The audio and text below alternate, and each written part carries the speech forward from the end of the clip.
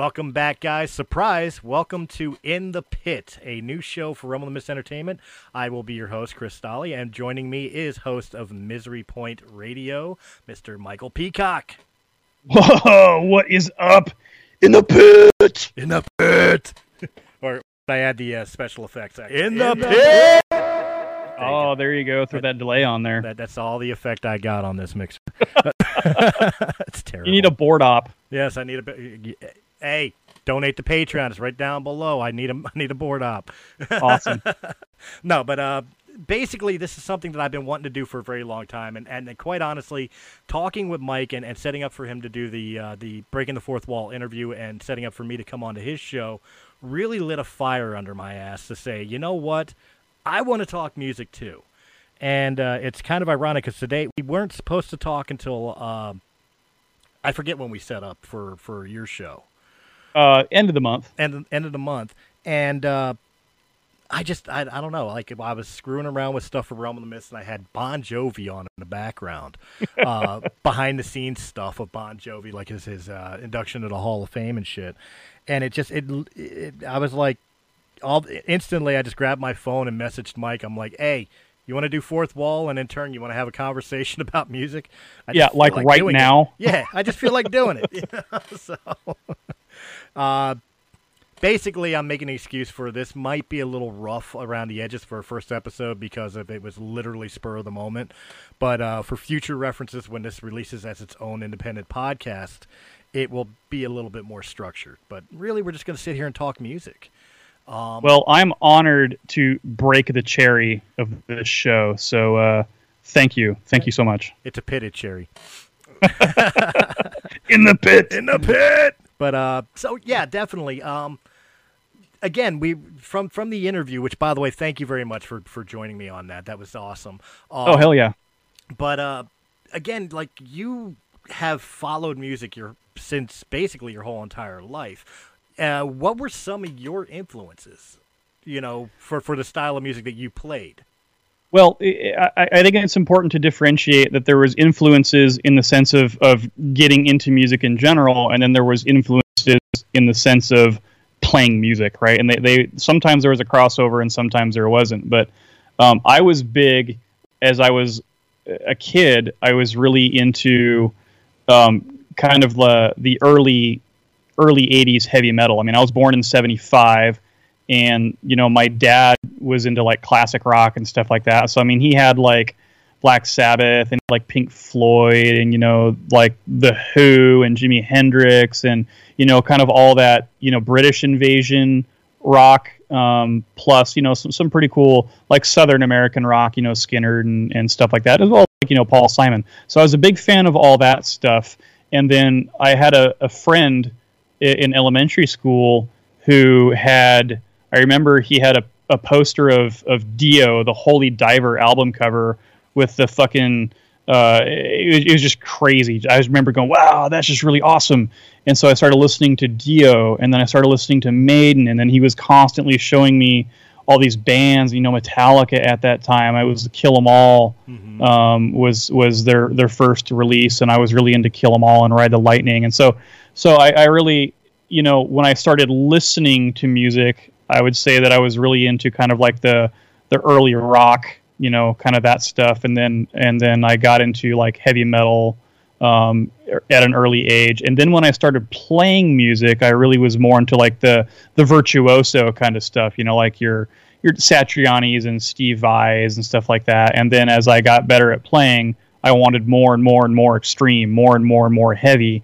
But I was also, in that transition time, I was really big into the glam, man, like the hair metal. I love Rat. I fucking love Rat. Twisted Sister I fucking love Twisted Sister. And Rat was just so awesome. And I liked like Poison and fucking Motley Crue and Skid Row. I liked all that shit, man. And it's really funny because even now that I'm really into like death metal and stuff, it's a guilty fucking pleasure. Like when one of those songs, like if Round and Round or like Lay It Down comes on the radio, I'm fucking listening to it, Right. And I remember when I was in 6th grade, we were in gym class in elementary school, and the teacher said, hey, I'm going to let you bring one of your tapes because we still had tapes back then.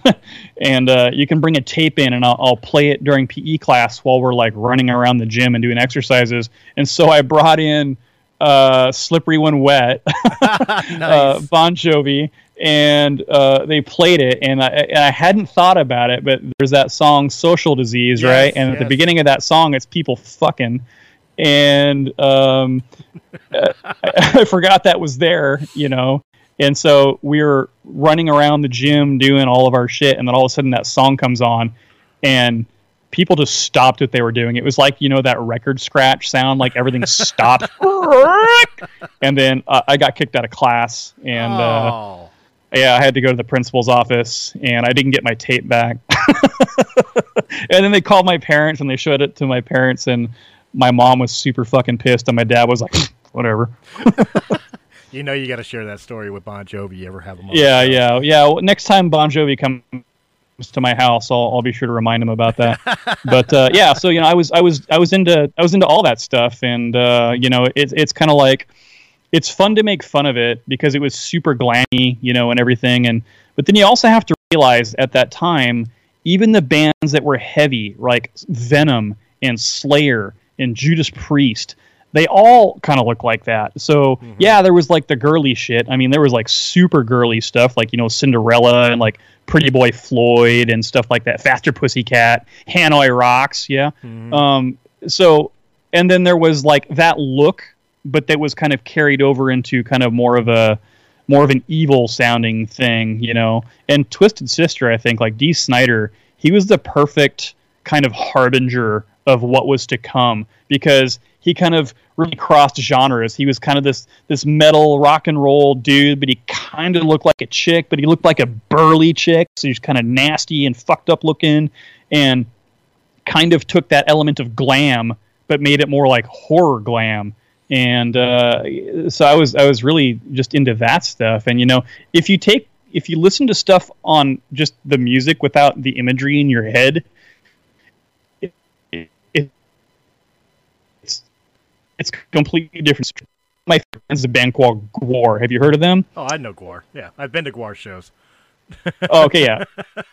Yeah, fucking Gwar shows, man. You get covered in like blood-covered semen, and they're shitting all over you, and their shows are crazy. But I mean, if you just listen to the music, it's really well performed music with awesome, melodic guitars and everything. So part of what made that glam era so crazy was it was at that time MTV was really in its heyday in the videos. It was all about the videos, and it was the look and the theatrics and kind of all that stuff went together. So a lot of times that even transcended the music. You'd have these musicians that were mediocre at best, but they just had that look that they capitalized on, So, and then now if you go and you see or hear those bands that used to look like that, they don't look like that anymore. It's like a bunch of fat 50-year-old white dudes in their fucking jeans and wife beater t-shirts, That's that's pretty much what they look like now. Well, it's funny you kind of paint that in that light, because one of the topics that I wanted to discuss tonight was glam rock,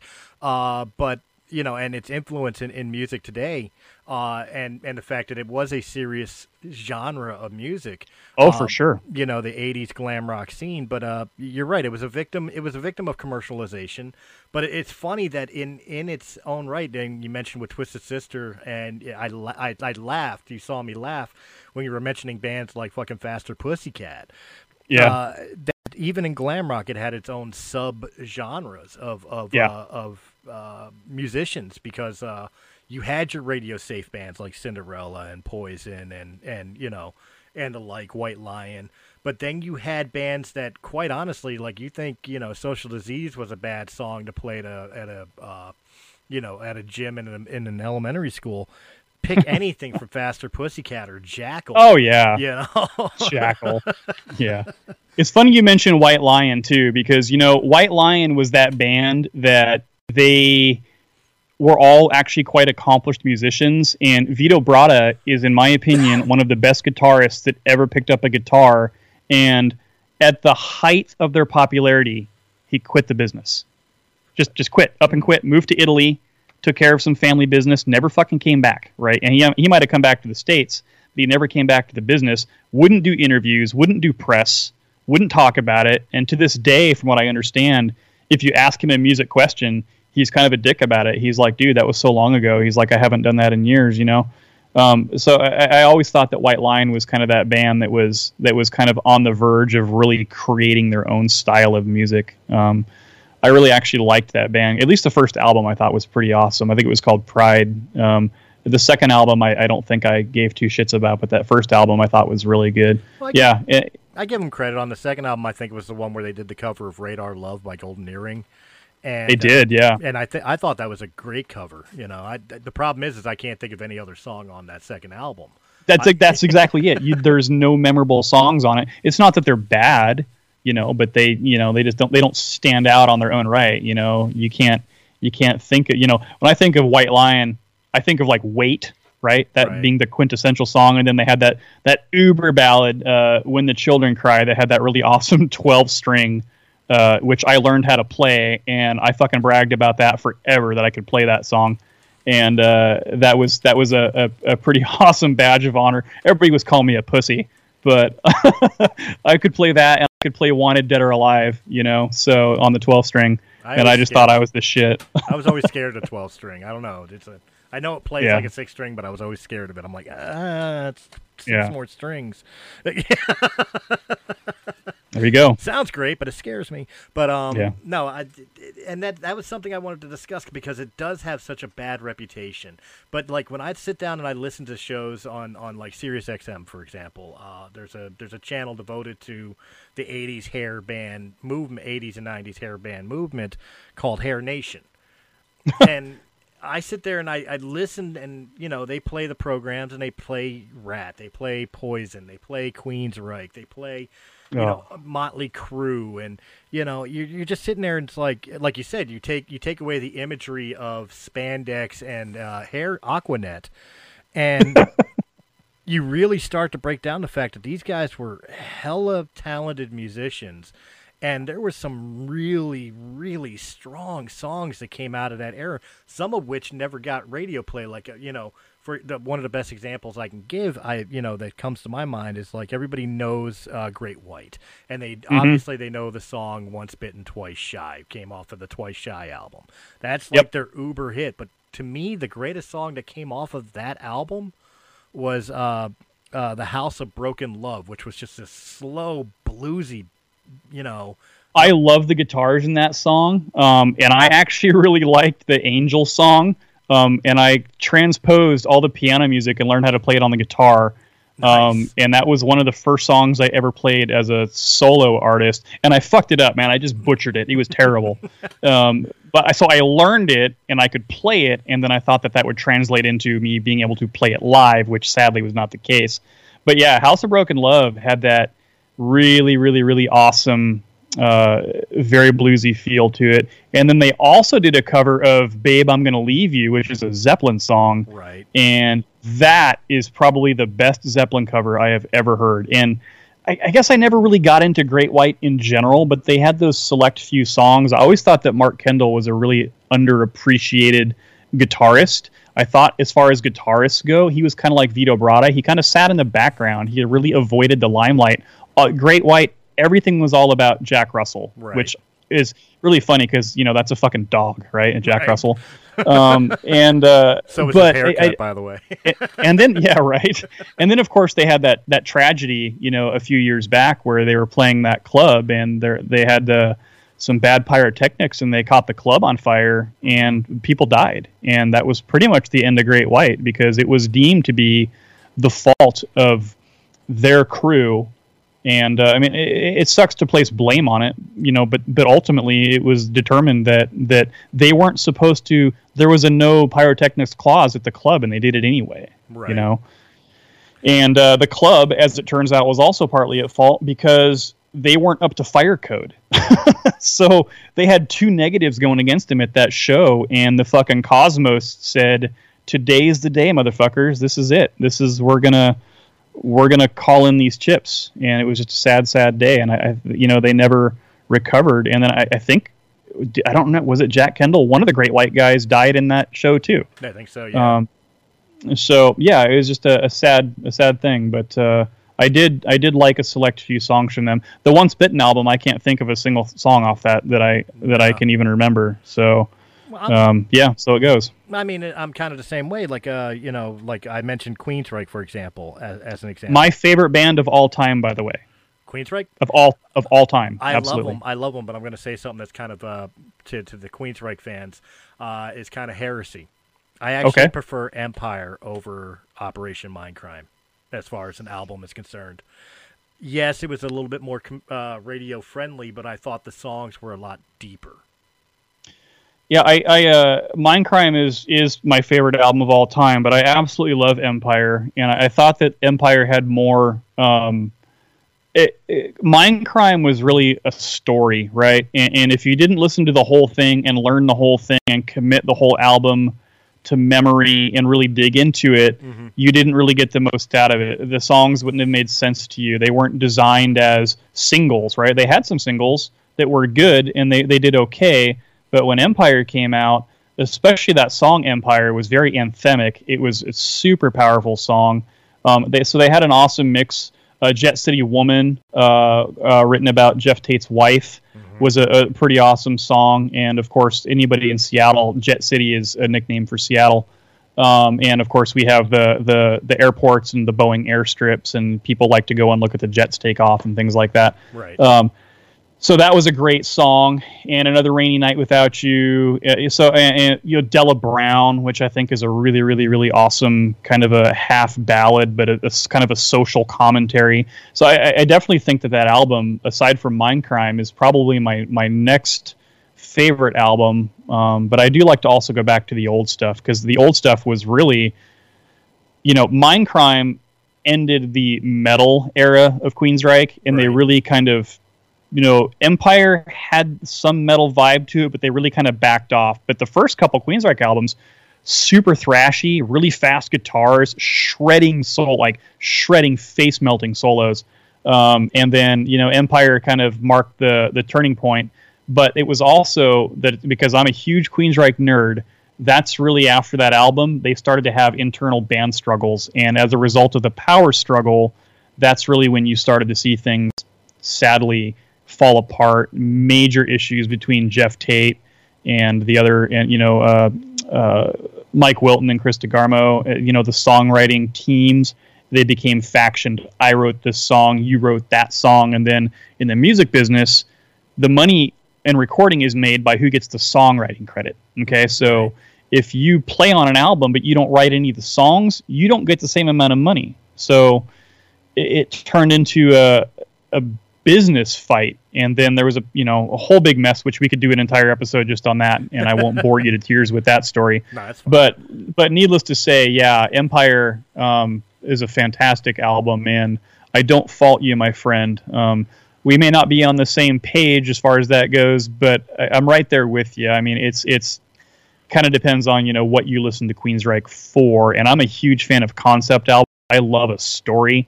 So, Queensryche, and then like even the Tommy from The Who, and then, all the King Diamond stuff, with like Abigail and all that kind of stuff. It's just so awesome. Oh, yeah, I've got nothing against concept albums. I mean, one of the all-time greatest albums, in my opinion, and a lot of other people's opinions was a concept album. That's Pink Floyd's The Wall. But Absolutely.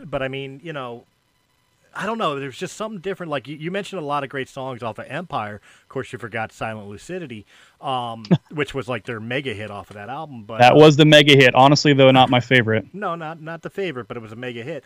But quite honestly, what made me, I'll tell you, the first track was the one that made me say this was the better album because of how different of an opening it was for an album. And that was Best I Can.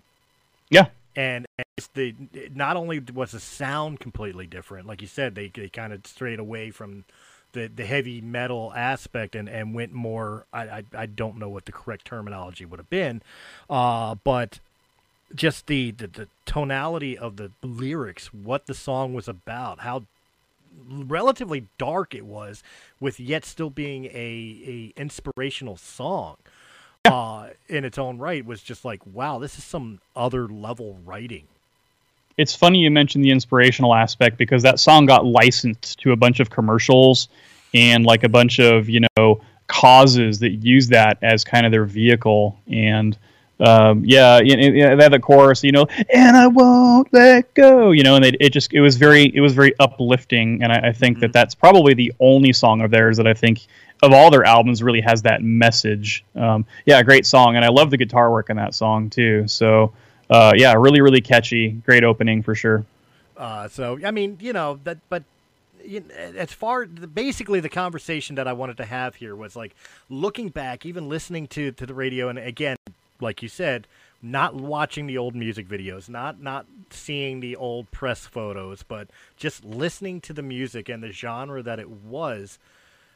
I'm of the opinion that especially in today's music scene, not just rock and metal, but just music in general, I wonder if glam metal, the hair bands of the 80s and 90s, if they never existed in the 80s and 90s, and if they came out today, would they have the same influential impact that they did back then? I don't think so, because it was a transitional time, and right now isn't really a transitional time. I think that they would probably still be respected. Like if as a case in point, like Bret Michaels is still around doing stuff, but he's doing his own thing, right? He's not playing that stuff anymore. He's kind of gone almost more country, kind of more rock Americana stuff. Mm-hmm. And so I think if you strip away the imagery and you get down to just the musicianship, it's all solid, but I don't think it will make a comeback. So I think that if it had not come out in that time frame, I think that you might have not seen some of the like more power metal-y bands, like we'll say Dream Theater or stuff like that. Maybe would have Fate's Warning, might have taken a different approach to things. But the new wave of British heavy metal, like your Maidens, your Dios, all that kind of stuff, was still around, and the sound was relatively similar.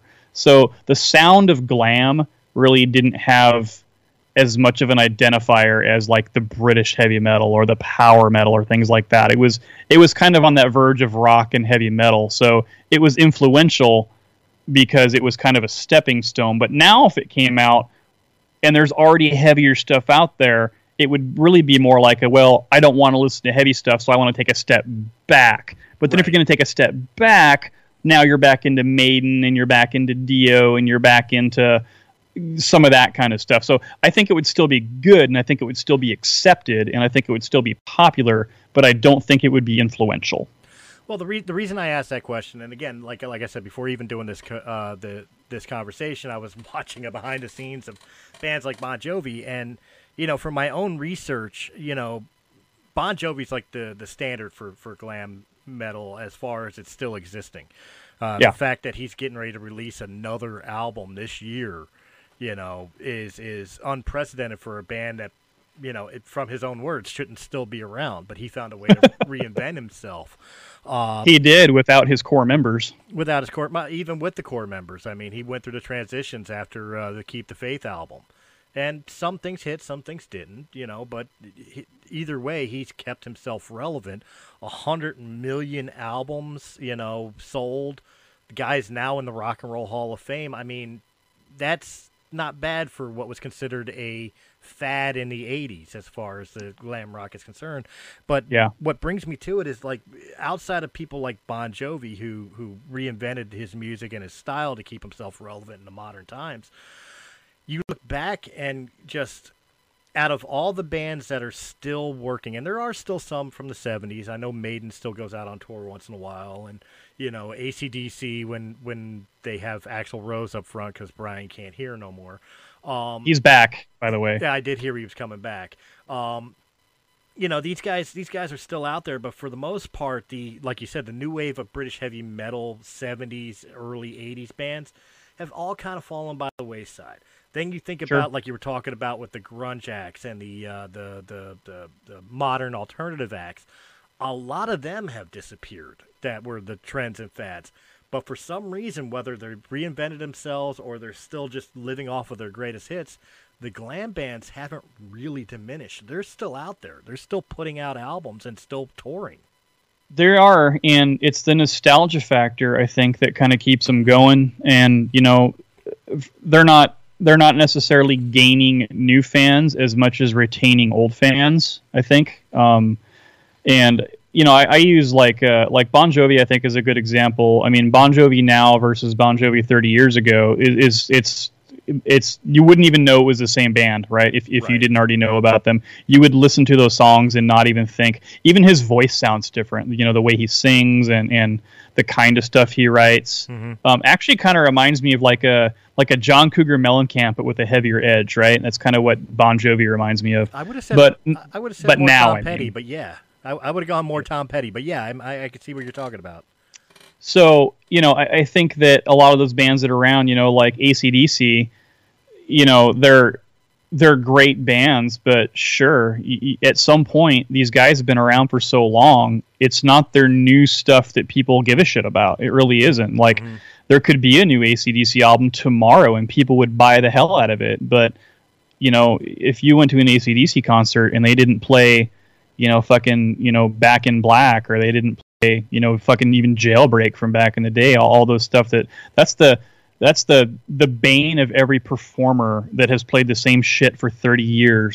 There's no way you can't play it. So now you've got to play a 3-hour concert. Good luck trying to sneak something new in there. So yeah, I mean, it's still there. It's still relevant for sure, but it's a select few bands that have the staying power. I mean, Cinderella is an example I like to use. I think Tom Kiefer is a fantastic musician. He went through some crazy bullshit with a nasty bout of throat cancer that literally killed his career for a few years. He came back. He couldn't hit the high notes. So he worked on his voice. Now he can hit them again. So Cinderella still plays. Tom Kiefer still plays. And Tom Kiefer plays Cinderella songs because now there's a licensing issue. But it's still good, right? He still does a good job. But the draw, for instance, he's not playing stadiums. Right. He's playing small venues, which honestly, as a music fan, I hate large venues. I fucking will never, ever in my life again go to a show in a stadium. I won't. I don't give a fuck who it is. I won't go see a show in a stadium because it sucks. I saw Tom Petty in a stadium, and it was awesome, but I had good seats, and he was way the fuck out there, man, and I had to watch the show from a monitor. Right. I didn't pay $250 a ticket to watch TV, But when I go and I see Queensryche and they play here locally in town, and I can go see them at a casino with less than 500 people, and I can walk right up to the stage and watch Todd, the singer, who, by the way, is fucking legit, grab a fan's phone, take that phone and video himself and all of his band members with a fan's phone, and then give it back to him, and then fucking, give him a dap or something. That's just fucking cool. And you can get right up on them, and, they'll do their theatrics for you, and there's nothing like it, So the big shows are awesome, don't get me wrong. I mean, I saw Pink Floyd and Roger Waters and all those guys. You're not going to see those guys in a small venue. It's physically impossible, But in at least those bands, they put on such a show. They have props and shit falls down from the ceiling and all kinds of stuff. But you're not going to get those carryovers from the 80s and 90s playing shows like that anymore. I mean, AC/DC will still play shows like that, but they're one of the very few. Guns N' Roses doesn't even play stadiums anymore. So it's the answer to your earlier question is, would it have the same impact? And I would say that I don't think it'd have the same impact, but I think that it would still have a big impact for sure, because there's still a level of talent that's there. And it did lead to other things. I just think at that time, the 80s and 90s was such a crowded time frame, because that was, I think, when music with MTV, everything came out of the woodwork. Everything was experimental. Everything was a transition point. And then when that kind of went away, when MTV pretty much became more about shows and less about music, people stopped giving a shit about what bands looked like and all that stuff. It just kind of went by the wayside. It became a non-factor. And a lot of those bands that were banking on an image versus their music, even if they were super talented, just they kind of lost relevance because people stopped looking at them. Well, it's kind of funny because, like you said, as far as its place as a transition, and I think about this myself, like they were kind of the start of blurring the lines of where music came from, really. Yeah.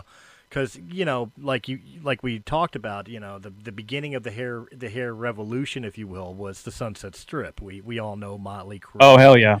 L.A. Guns and bands like that were Sunset Strip bands.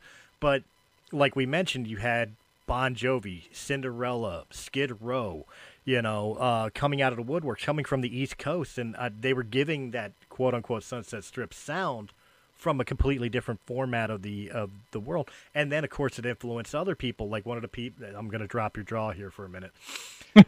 started bringing other bands around, like the Moscow hair metal band Gorky Park. Gorky Park, yeah, I remember Gorky Park. They were fucking terrible. I'm sorry. Their first album wasn't that bad. I mean, they had a nice ballad in "Try to Find Me," and that's true. And Bang wasn't too bad, but that cover of My Generation by The Who was horrible. That was cringeworthy. Like at best, it was cringeworthy. But yeah, I mean that era. Even get back to you're right, the Soviet explosion in the States. I mean, it was all about, they were so much into like Levi's and blue jeans and kind of our culture, and they wanted to embrace our culture, and they really tried to make it accessible, I think, in the same way that, kind of like the Scorpions came out of Germany, and they really had a very American sound. You wouldn't have listened to them singing and be like, wow, this is a great German band, you know? You just wouldn't have, except with Balls to the Wall. They were kind of on that verge of almost being hair metal, but they just kind of went a little bit more harder edge. Mm-hmm. But they were all glammed up with their fucking spandex and their tight pants and, all that kind of stuff. So, but Gorky Park, man, I'd forgotten all about those guys. You're welcome. I'm going to go buy that album now. Good luck finding it. Good luck finding it, yeah. I'll import it from Russia. But I mean, it was kind of like the first era that kind of blurred that line. Like, even rap during the time was East Coast, West Coast, and everything else. But, the rock scene, particularly the glam rock scene, the line blurred. Where it was just, it was glam rock. It didn't matter if it was a British band, a Russian band, a German band. They were glam rock. It wasn't East Coast rap, West Coast rap. It wasn't Seattle grunge. It wasn't, Yeah, no, it's true. It was about the style, not about the region. And so that definitely was a transition. But one of the biggest things that I think came from glam rock, and I even attributed it to myself. Like when I started off the show, I asked you about influences to your music. To give you an example, some of my influences as a songwriter, because I'm a singer-songwriter mainly, is like I could point out, and my shit's eclectic, okay? So, of course, there's Trent Reznor, Nine Inch Nails. I love that word. Yeah, Trent Reznor, Nine Inch Nails, and Kurt Cobain, Nirvana, and I draw influences from James Hetfield and Metallica, and one of my all-time influences is Jim Morrison of The Doors. But I find myself also drawn to Sebastian Bach and Dave Salvo. I find myself drawn to the writing styles of like Jack Russell, like I said, the House of Broken Love.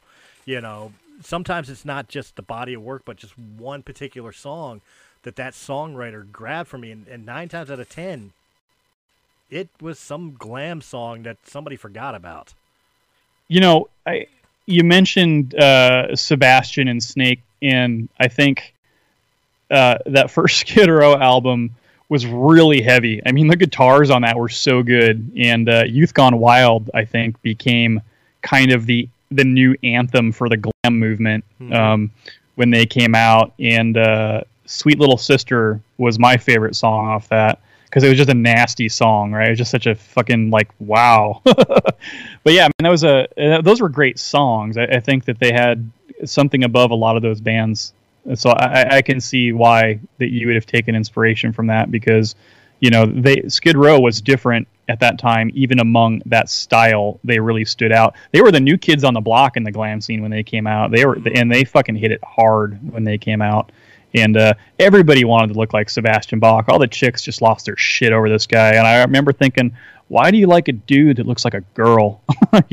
As a Sebastian Bach, he had the fucking pipes, though, man. That guy's range was fucking insane. Oh, absolutely. And you're right. I mean, he was so fucking skinny. Like you watched the Wembley Stadium concert, Skid Row at Wembley Stadium. I mean, if he turns sideways and stick his tongue out, it looks like a zipper. But I mean, yeah, right. A zipper with hair. But I mean, Sebastian. Yeah, it was the chops, and it's funny because my tag team in pro wrestling was Youth Gone Wild, named after the song. We used the song as our entrance. It definitely was, but it's kind of funny because you say the first album was really, really heavy. The only thing I got to disagree with is it was heavy for glam of the time, but it was, forgive this term here, but it was pussy compared to Slave to the Grind. Yeah, it's really funny. From a sonic standpoint, you're right. For whatever reason, though, I couldn't pick up on it, and even when I was still into it, Slave to the Grind, it was slower, and the guitars were like sludgier, and they had more riffs versus more licks. Right. So it's definitely a heavier album than the debut album, but it didn't have the same impact on me as when that first one came out. But I mean, you're comparing that to like, Motley Crue and Cinderella, and at that time it was like Britney Fox was super popular. Winger. And so a lot of those bands, Winger. I'm not gonna lie, I had a couple fucking Winger albums. Yeah. Reb Beach, he's awesome. Kip Winger, he's a great ballerina. And he's kind of creeper. I don't remember Winger's. But, I don't remember Winger's lead guitarist, but he could shred. Like he got credit. That's Reb Beach. Was that Reb Beach? Reb Beach. That was his name. Okay. That was their guitarist name. Yeah. Their lead guitarist name. And they actually had 3 guitarists because Kip also played guitar and bass. But anyway, I digress. Yeah, they were super. Winger was just they capitalized on it, but they never they were very short lived. Skid Row had pretty lasting presence on the scene up until the time they broke up. A few albums later, but yeah, man, it's Slave to the Grind. I can't believe I'm talking about this, by the way. It's so funny. Slave to the Grind was definitely a good album, but same thing, man. I don't know what it was, but like to this day, I can't even name a song off that album. It just didn't hold me, I think. And maybe because it was at that point, I had already started moving into a heavier direction. And I had kind of dropped that whole movement as I really wanted to identify more with like the thrash and the speed metal. I mean, I was gotten into Metallica pretty heavy at that point, and right. Testament and Slayer, and that was pretty much the beginning of that movement for me. But even into those times, I kind of still went back and I'd hear those songs on the radio, and I'd be like, yeah, dude, this was the shit back then. Well, since you transitioned out of the glam rock into the thrash, and I guess for that era it was still kind of the new wave of British heavy metal, American. The American style, yeah, for sure. The early 90s was really, I think, the equivalent of the new wave of British heavy metal. You can call it the new wave of American glam metal. Well, since you were going through that transition, it's a perfect transition for this question then. When you were transitioning into the thrash, into the death, into the black subgenres of metal, did you find yourself finding influences in those genres? That's a fantastic question. I think the answer is yes, because what was happening was, whether or not it was an influence is really hard to say, but you could definitely hear telltale signs. And a prime example of that is that bands like Metallica still had ballads, right? They had like, One, of course, which is actually the song that put Metallica on the mainstream map. Mm-hmm. And it was the lightest song they'd ever done. Although, for all intents and purposes, that's a heavy ass fucking song, right. Especially as it progressed past the clean vocals, and then you had Fade to Black from Ride the Lightning, which had the clean vocals, and then Testament, they had their ballads. In fact, they had a song that was just called The Ballad. Mm-hmm. So a lot of those thrash bands, especially in the early days, as they were kind of getting heavier and heavier, they were struggling now with that. I want to be heavy, but I really need to get something that'll get me on the radio.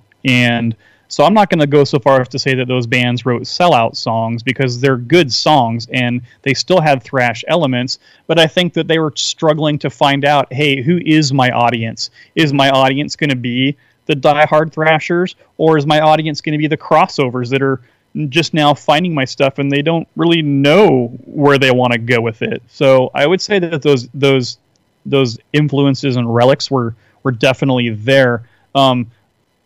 I don't know if I'd say that it really went too far past that early, late 80s, early 90s, maybe into the early 2000s, as some of the bands that stayed in that thrash genre still kind of had those elements. But when you start getting into, the different, like death metal, for instance, that influence is pretty much all but wiped away. Although you can see that some of the guitar virtuosos that ended up into those bands that were using really advanced technical riffs, because these guys came from Guitar Institute and Musicians Institute, and they became really technically proficient, that you can see a lot of stuff that was very predominant, back in the days with Jason Becker and Marty Friedman, who ended up in Megadeth, but he was in Cacophony, and a lot of those guys that had a lot of, what the glam guys were doing. Paul Gilbert, for instance, is still super highly regarded, and he was kind of a rocky, glammy kind of a guy at the outset, and then now he's just he's just a shredder, and so I think a lot of that stuff carried over as far as the lead guitarists go into metal, for sure. I don't think many other techniques carried over, but the lead guitar in metal, for those that are consider themselves to be accomplished metal musicians, still have a lot of those same techniques, because those were schooled techniques. CeCe DeVille was a fantastic fucking guitarist, and he's 100% self-taught, and you can hear a lot of the stuff that he played really was very metal. Outside of Poison, who knows what he could have done in a thrash band, but that motherfucker had some chops, and he could shred, and he could play awesome riffs, and he experimented with some down tunings and things like that, which kind of became the calling card of a lot of heavier music. Mm-hmm. So you can definitely hear kind of that element in some of the early metal. You could definitely get that carryover for sure. Well, I think I slightly agree with you in the fact that it didn't carry over predominantly as strong as it did during the American wave of metal to modern day. But I do disagree a little bit. I think there is kind of a resurgence in some of the more commercial friendly quote unquote metal bands. Again, I may get shot for this, but I'm pointing at bands like Trivium or Avenged Sevenfold. With the ideas of Sinister Gates solos, the Avenged Sevenfold specifically, Sinister Gates solos, the harmonic guitars between him and Jackie Vengeance, and of course the vocal harmonies that the whole band comes in. That's very much 80s rock. I'm gonna give you that. That is actually a very prime example of that coming back. Can't say I've ever really been too much into Avenged Sevenfold, so my knowledge of them is pretty minimal, but those elements are definitely there, and they definitely, I think, made an impact when the new metal bands became popular, your Disturbed and stuff like that kind of hit the scene, and then Avenged did come back in with a lot of retro elements. Mm-hmm. So yeah, dude, you nailed that one right on the head. That's pretty accurate. That was something I was thinking about. I mean, maybe not so much in the underground or in the subgenres of metal, but at least in the commercialized metal that you still hear on the radios, I have started to notice some of the trends of that genre coming back. Yeah, and bands like Dragon Force, for instance, they are kind of a hearkening back to those old, Cacophony days, where it's just really just lightning blistering speed, kind of set behind a pretty medium paced rhythms, but some really complex riffing though. And I think Dragon Force is one of those bands that not a lot of people really know them by name, but then when you hear one of their songs, you go, I know that song. And they are very reminiscent of some of that era as far as the guitar solos and some of the movements go, for sure. It's funny, whenever you mention Dragon Force, the first thought that ever comes to my mind when I listen to them is this is Iron Maiden speed turned up. Yeah, right. I hear a lot of Maiden influence in Dragon Force, especially in the song "Valley of the Damned." Yeah. That, when I think of Dragon Force, I think of Guitar Hero and Rock Band because I spent many years working for GameStop selling those games, and I don't remember if it was Rock Band. I think it was Rock Band 4 maybe, but there was a Dragon Force song on there, and like that was the mark of if you could master that song is if you could play Dragon Force on hard, and fuck no, I could never even get close to that. But it's kind of funny you mentioned that because that was going to be one of the questions I was going to throw out there too. Do you think video games have helped the resurgence of the '80s hair scene and maybe taken it out of the obscurity of that was just an '80s fan with gimmick clothing, and brought new fans in? Playing the video games like Guitar Hero or Rock Band, and happening to jam out to "Living on a Prayer" or "Girls, Girls." Oh, Girls. Fuck yeah. Yeah, 100%. Because you know what? I don't.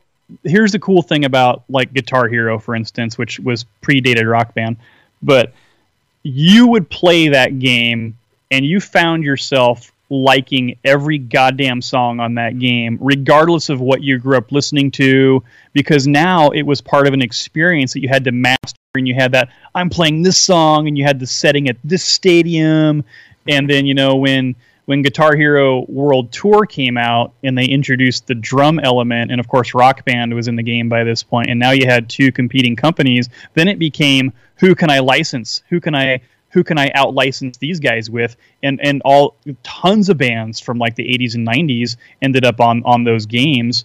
And it wasn't just that era, of course. You ended up with some classic rock stuff. Like Tommy was on there as a song to play. You had like Police, Sting songs on there, which was super badass. Synchronicity 2, which I thought was one of my favorite songs to play on Guitar Hero. Yeah, and of course Dragon Force, and tons of cool bands like ended up on there. And so I credit that particular movement in games for really introducing people, especially younger crowds, to bands that were around before they were born, and then them getting new light. And I think it's to kind of mark that even more so. One of the designers of Guitar Hero 3 was a gentleman named Craig Lum, who plays currently. He's in Heathen.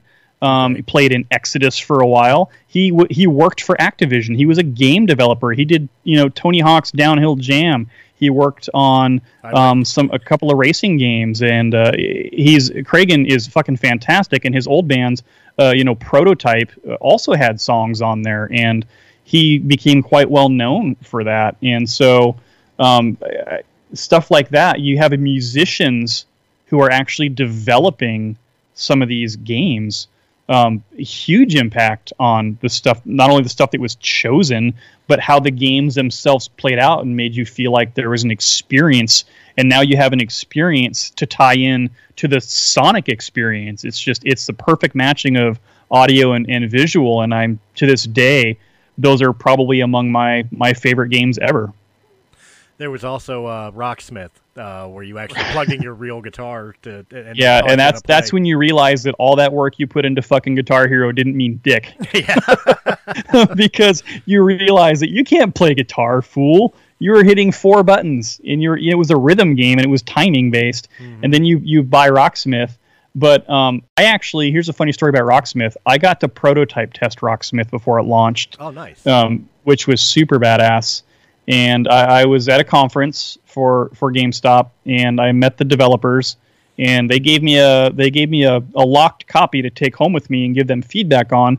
And they also interviewed me at the show about what I thought about it, because they had a guitar there, they had a Les Paul there, and I plugged it in, and they took me through all the steps on like, hey, here, can you play guitar? I was like, yeah, I can play guitar. And they're like, how good are you? Right? I'm like, I'm all right. And so they tailored the game to my skill level, and they just turned it on and said, here, go, see what you can do. And it was really cool. Nice. So I really liked that aspect of it, but I watched people try to play Rocksmith, and it was an epic fail, and it never really did that well. Which is really a shame because it was set on a premise of like playing a video game but learning to play guitar. It seemed like a good aid. It's really sad that you know why it failed, because people bypassed the training element and they went straight to, I just want to fucking play the songs like Guitar Hero. So the training element in there, I went through it even as somebody who already knew how to play. I was like, this is really cool. This is really in depth. And it did what it said it was going to do. People just didn't do it. They didn't go there with it. And I was like, you guys you're missing the whole point. If you want to play fucking Guitar Hero, go play Guitar Hero, you know? Right. But if you want to play Rocksmith, this is designed first and foremost as an interactive instruction, system, and people just, for whatever reason, they just didn't buy into that, and it really kind of made me sad because the game tanked. It just didn't do well. That's a shame. Yeah. But it leads me to the final thing that for this episode, we'll end it on this. Since we spent so much time on the glam rock scene, and I promise not every episode is going to be glam rock. It's just this one happened to be. But here we are in 2020, the turmoilish 2020. Thinking back on glam rock and its influence, its steps from the 1980s to arguably 1990 Blage, where it finally lost its mainstream appeal. It has held a lot of hatred from other fan bases of music, including the metal genre. Yeah. Of course, it's had many names: hairband, butt rock. Does it deserve its hate? Oh, listen, I've been on both sides of this spectrum. It's kind of a genre that I love to hate, I guess I always say. Does it deserve its hate? I think there are bands out there that came in thinking that they were all that, and they were epic fails, And so, yeah, I think that there are specific bands that were just bad. They're just terrible, and they just, they I don't know. Mm-hmm. But as far as, I guess I'm of the opinion now that even though glam is super easy to make fun of, and trust me, I've done it. There's something that if you grew up listening to it, even for a small fraction of time, a lot of those songs are timeless, and you don't have to like them. But a mark of a good song is if you can hear that song and then you can sing that song, or you can hum the tune to that song. And there's a lot of songs from that era that are still relevant today. So again, if you can get past the imagery, you probably, and the labels, because it got labeled a lot of different stuff. I mean, butt rock was always my favorite. And I got called a butt rocker a lot when I was a kid. These fucking butt rockers, Mm-hmm. I never got called like a glammy boy or anything like that. It was always, you're a fucking butt rocker. And I'm wearing my Skid Row shirts and stuff like that. Even I had a Warrant shirt, Mm-hmm. And Warrant, man, I'm sorry, dude. Those guys were terrible. As much as I wanted to like them, and I really tried, they provided that they were the right place, the right time, had the image, and I bought into it. And then I was like, wow, this is just really fucking bad, So I don't think it's worth the hate that it gets, but I understand the hate that it gets, because the hate comes from the imagery, right? The hate comes from, kind of how they were classified as maybe they were guys that they didn't seem masculine. They didn't seem like they were singing manly songs, and people criticized it like, dude, they're just trying to get chicks, but who wasn't, right. It was an era, I think, that at its time when it happened, and I like to go back to Dee Snider, he really was trying to do something extreme and different. David Bowie did the same thing. He tried to kind of go along those same lines. It was different. It was definitely a very British flavor and maybe not metal. It was very glam, Ziggy Stardust, all that kind of stuff. Mm-hmm. Iggy Pop, had that kind of element to him too. Mm-hmm. So I just think that it's not deserving of the hate that it gets, and the hate that it gets is in my opinion, mostly based off the fact that people remember what those people look like, and that's really it's just so easy to make fun of it. I mean, if you watch a video now, you look what the cat dragged in cover, you're gonna laugh because that cover's fucking retarded. Oh, they were hot chicks. Yeah, it's crazy. You look at the early Motley Crue stuff, how could you not make fun of it now? But back then, it was extreme. So if you were around back then, at some point you looked at that and said, wow, this is so different. This is so out there. This is so rebellious. This is so anti-system. This is what I want to be because it's just blowing people's minds, good or bad.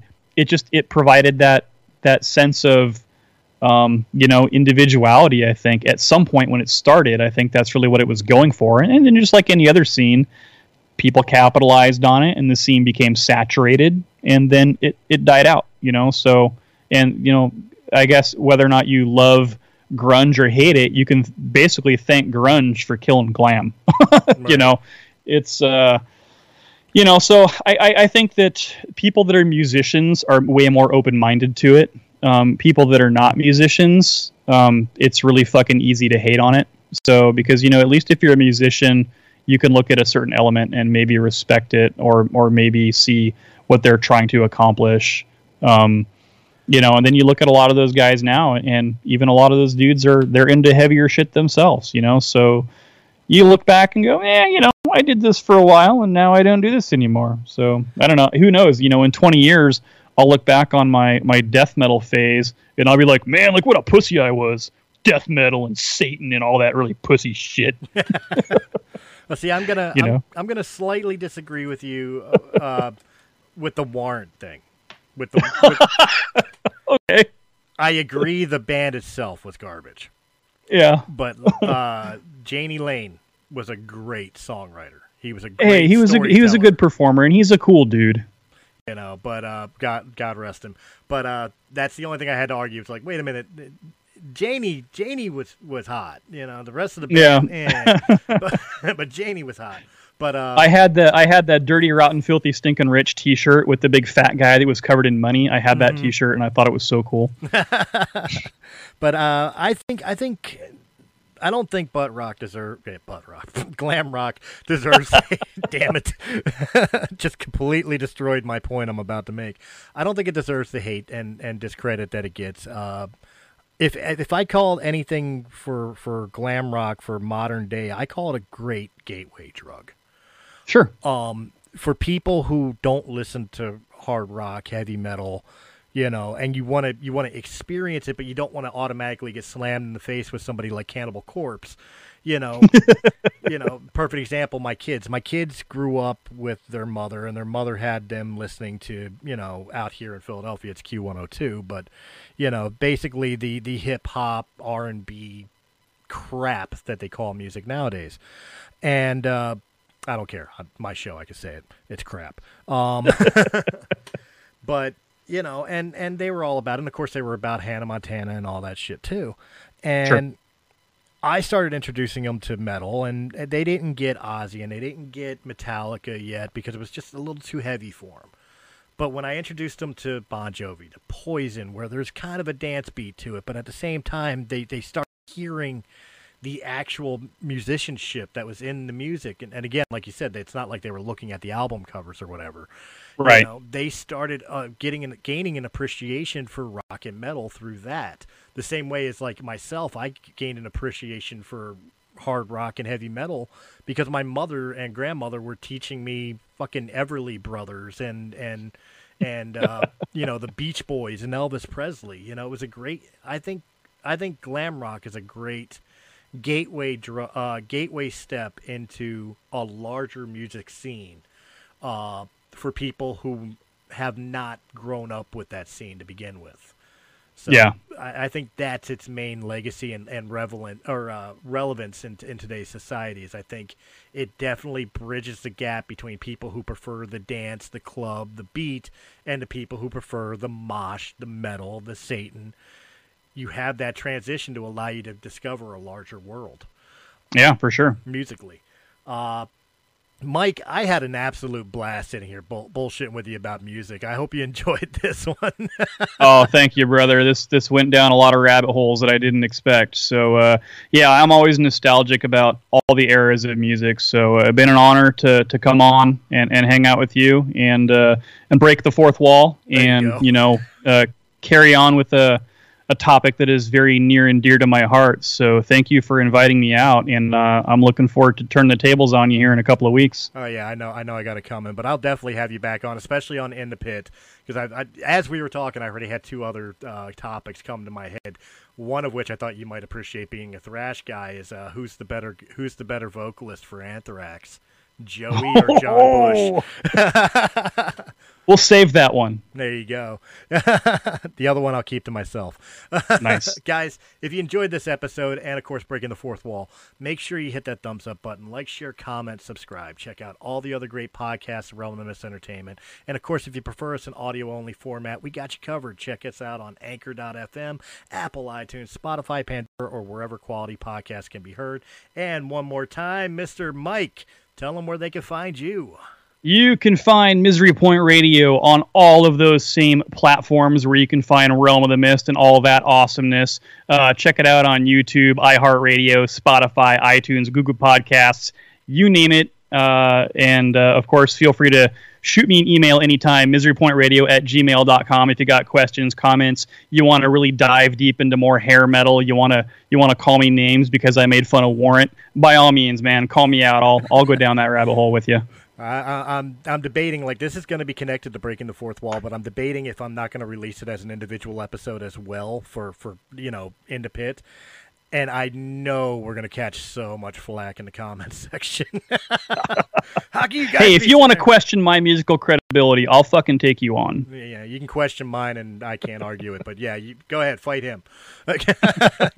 I've learned in the hour and a half I've been sitting here talking to him that this guy's a fucking metal encyclopedia. Good luck. Guys, thank you very much for joining us, and we'll catch you on the next In the Pit! Yeah! Have a good night. Hey guys, it's Chris from Realm of the Mist Entertainment. If you enjoyed this video, please hit that thumbs up button. Like, share, comment, subscribe.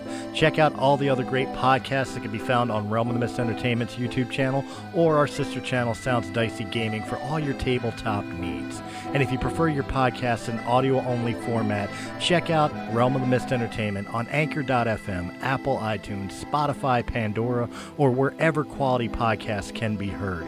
To our Patreon supporters, we thank you very, very much. And if you're interested in being a Patreon supporter, please go over to patreon.com/Realm of the Mist, and just $1 a month gives you exclusive content and helps our channel out greatly. Guys, again, thank you very much for joining us, and we will see you on the next episode.